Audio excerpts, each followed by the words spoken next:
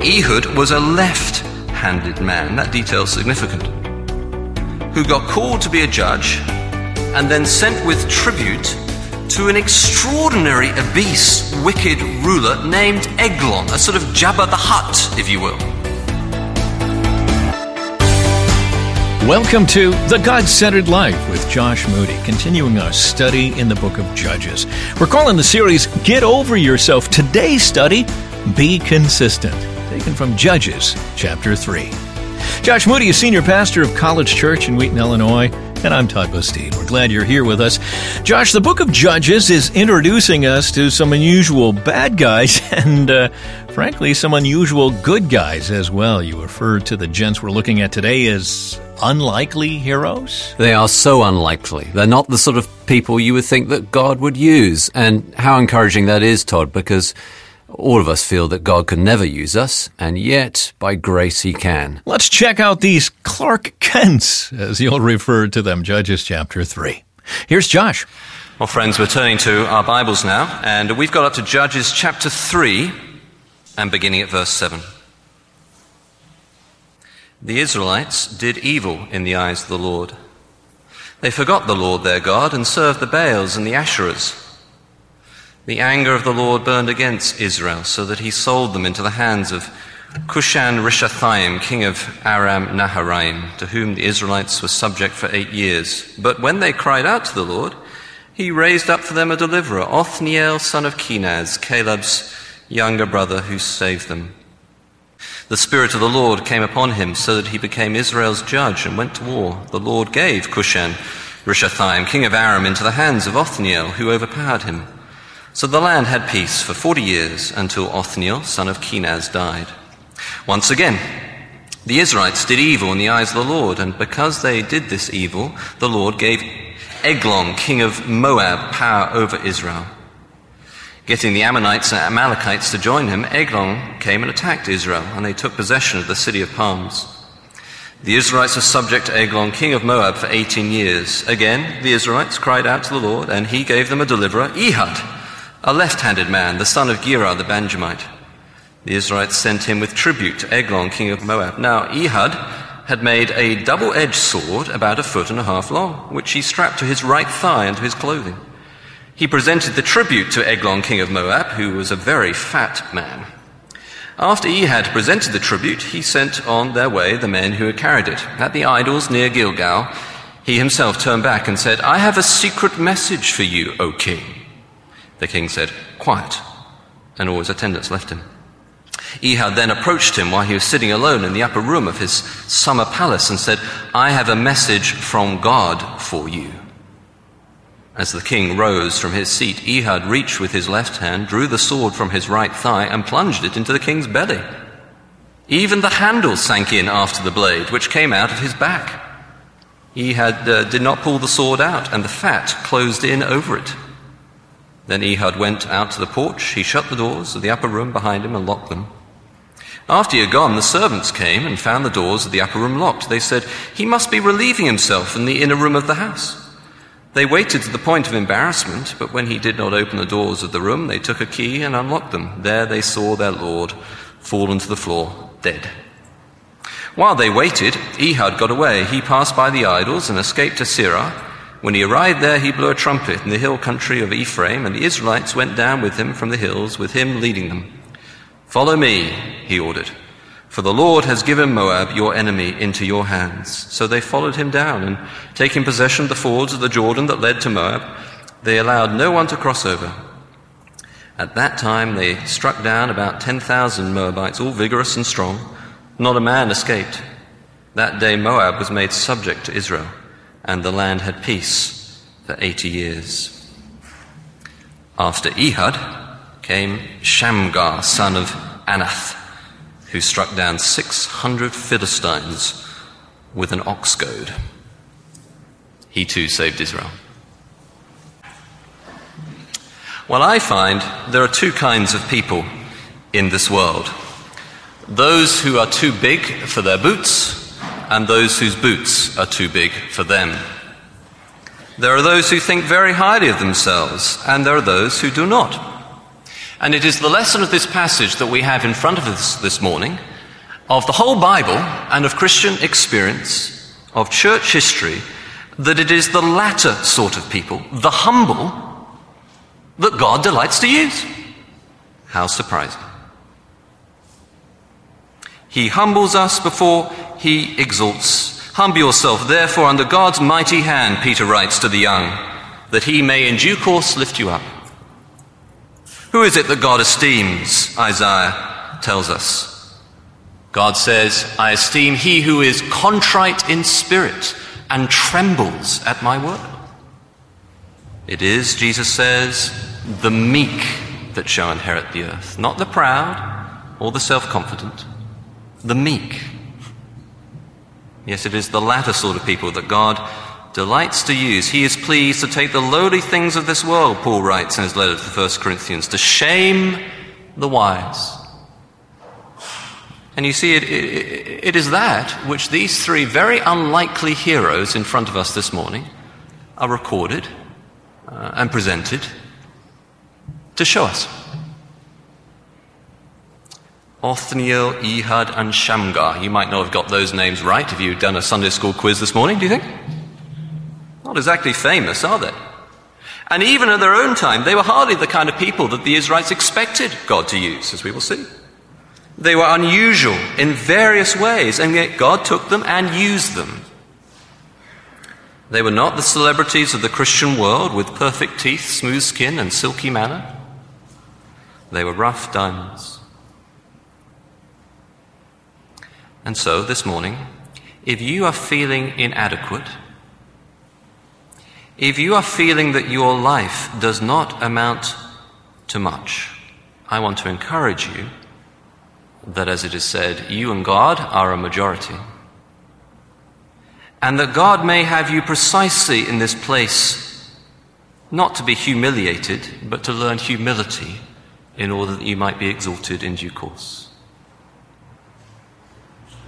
And if, on the other hand, this morning, you are feeling rather confident in your own abilities and in your own position, I want instead to challenge you this morning to depend on God and not on yourself, and learn from the example of Othniel, Ehud, and Shamgar what it really means to be used by God for great things.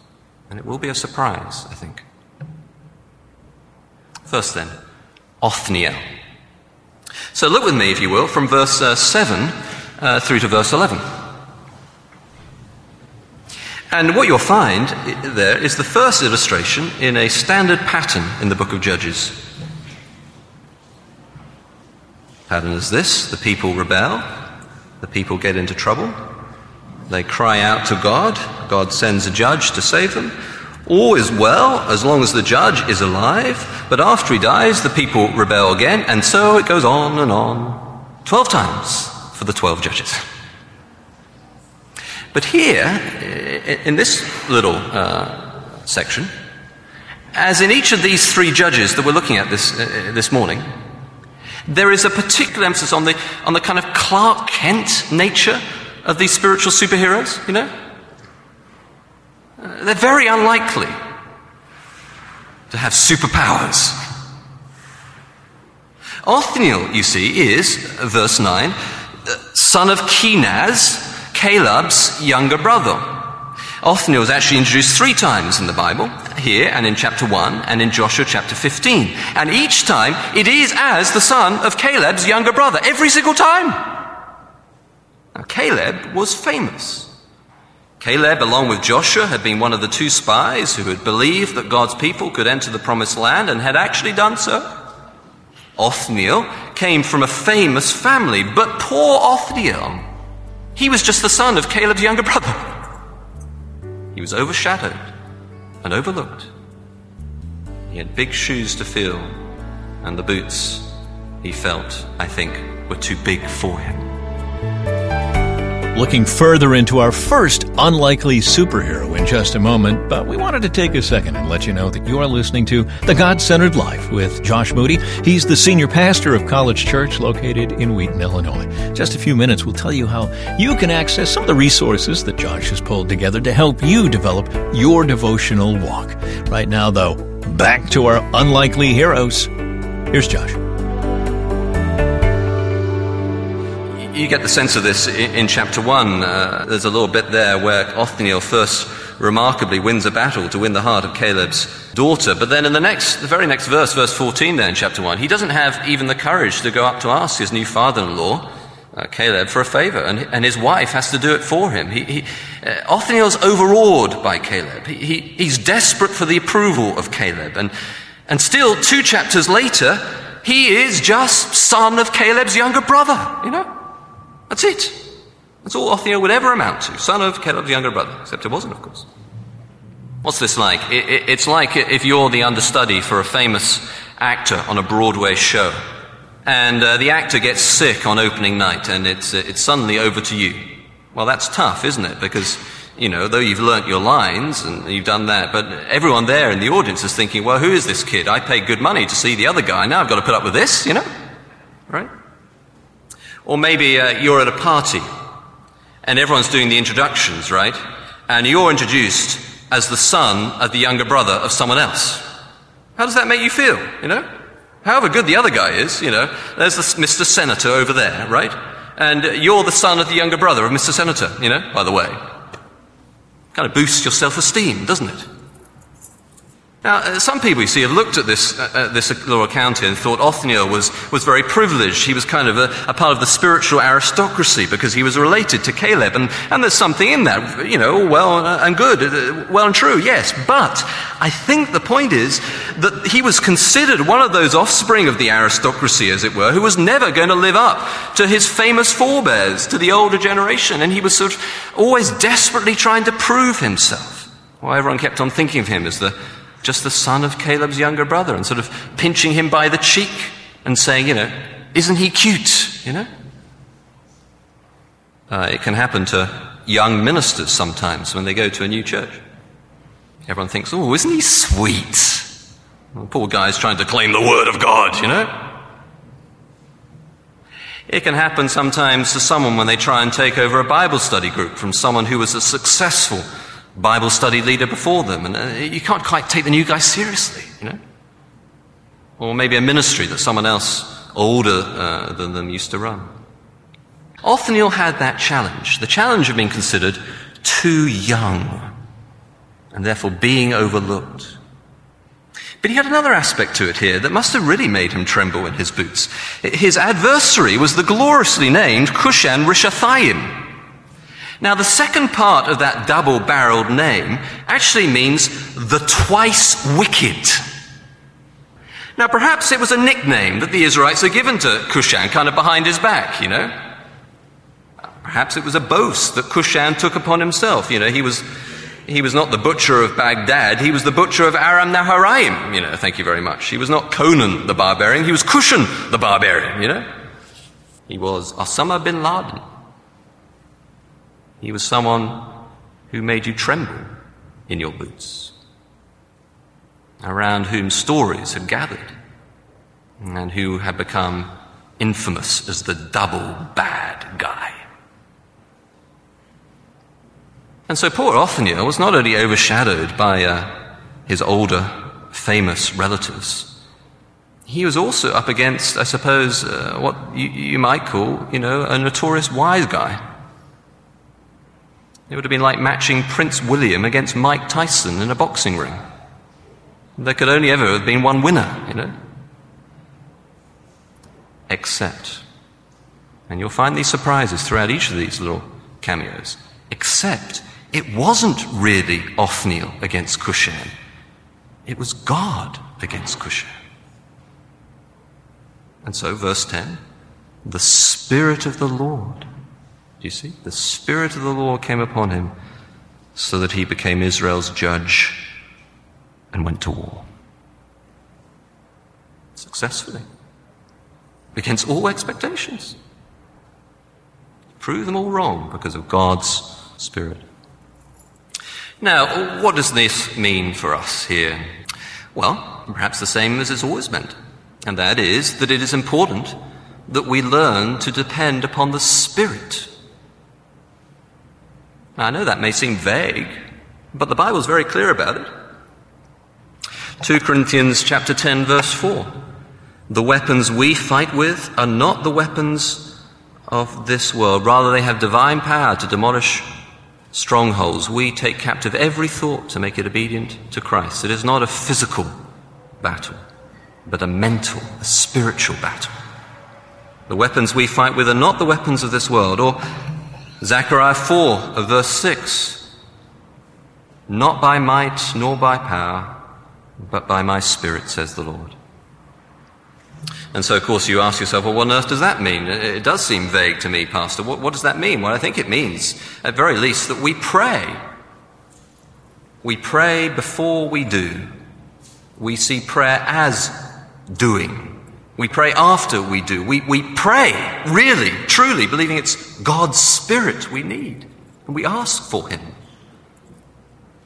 I think it means we follow God's Word. Even when the Bible says something that our culture says is wrong and disagrees with, we still follow God's Word. The sword of the Spirit is the Word of God. We depend upon the Spirit. In other words, we have an attitude in our heart that is reliant upon God's power, not ours, and that does not use the weapons of physical force or emotional manipulation, but instead the spiritual power of prayer, the Word, and righteousness. Well, it's also important that we learn not to dismiss Othniel types.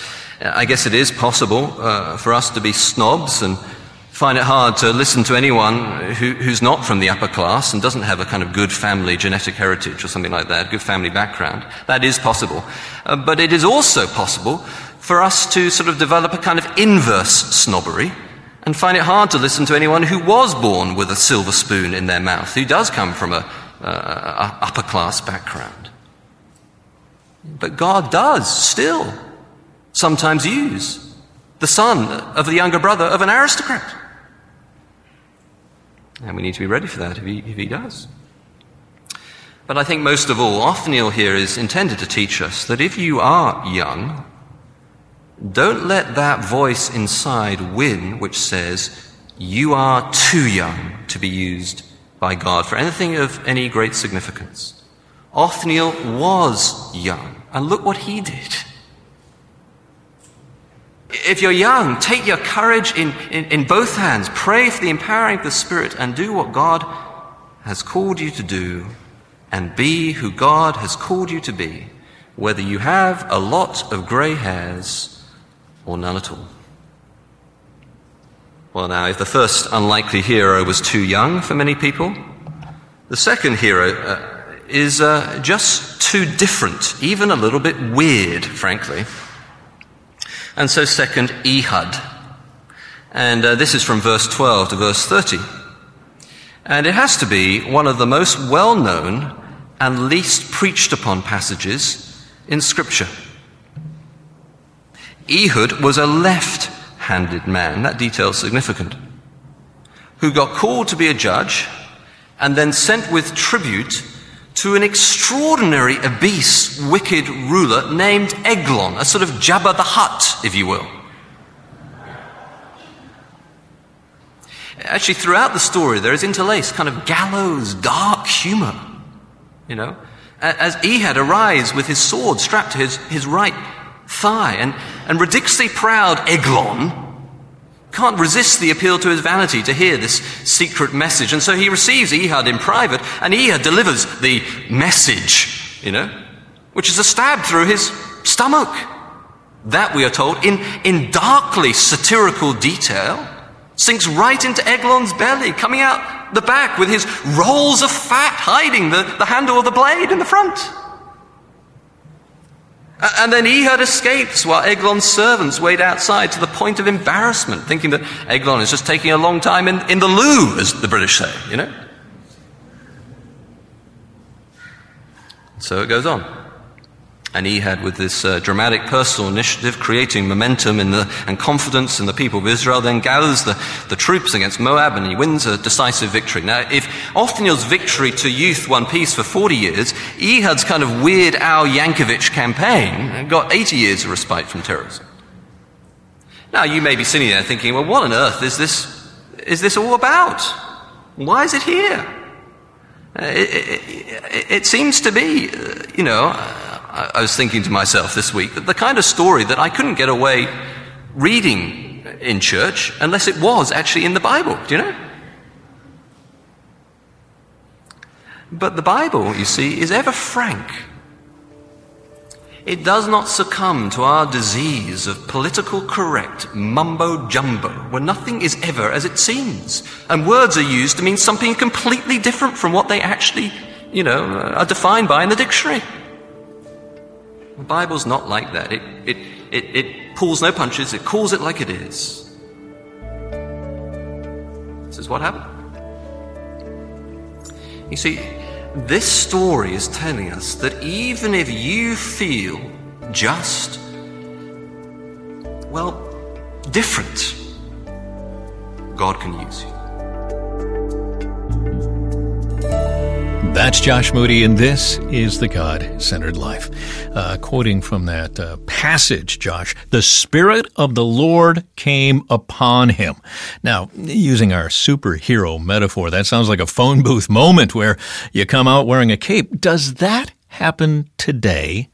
It certainly does, and it's such an important reminder for us that we live fruitfully in the power of the Spirit. And the Bible in the New Testament and the Old Testament speaks about the importance of being filled with the Spirit, with going on, being filled with the Spirit.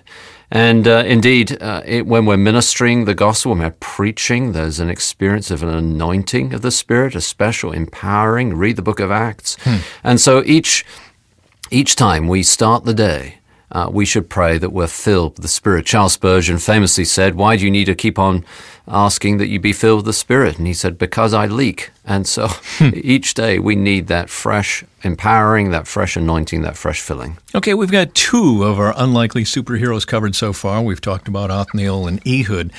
And I'm picking up that you're saying God isn't just overlooking our left-handedness, He's actually using it? Yes, he uses our weaknesses. It's a great theme in the Bible that we shouldn't run away from our inadequacies and our failings and our weaknesses, but instead see how God weaves in His sovereign purpose even those parts of our personalities that perhaps are less attractive and less powerful, because it is God who uses us. So where we're weak, then He is strong. Fascinating. Thank you for that. Fantastic, Josh. We'll check in with Clark Kent number 3, a gentleman by the name of Shamgar, when we get together next time. Prior to that, though, let's do lunch. You hear that phrase. It's more than just getting a meal, isn't it? When you tell somebody you want to do lunch, it means you want to connect. You want to get inside of what they're thinking, maybe catch up on their views of particular things. And that's exactly what Alistair McGrath is doing with his book that is our current offer. And that book is called If I Had Lunch with C.S. Lewis. He picks Lewis's brain, if you will, on a number of topics: the meaning of life, on friendship, on the importance of stories, puts together these chapters based on an extensive life of study of C.S. Lewis, and pulls some interesting things from this fascinating man. C.S. Lewis, we'd love to send you a copy of this book. We're completely listener-supported here, and so Josh picks out books that he thinks would be a nice addition to your library, and this happens to be one of them. If you swing by our website, GodCenteredLife.org, a gift of any amount, we would love to send you this book. If I Had Lunch with C.S. Lewis by Alistair McGrath. That web address one more time, GodCenteredLife.org. Next time we get together, tell me, do you have a degree in Oxcode? We would want Shamgar to get a degree, to go to military school, to learn how to organize a battle plan. and not just drop his pruning hook, pick up his ox goad, and off to the front lines of God's spiritual war. Continuing our look at the book of Judges when we get together next time. One more quick reminder that GodCenteredLife.org has resources for you, and this is your warm invitation to join us for the next edition of The God-Centered Life with Josh Moody.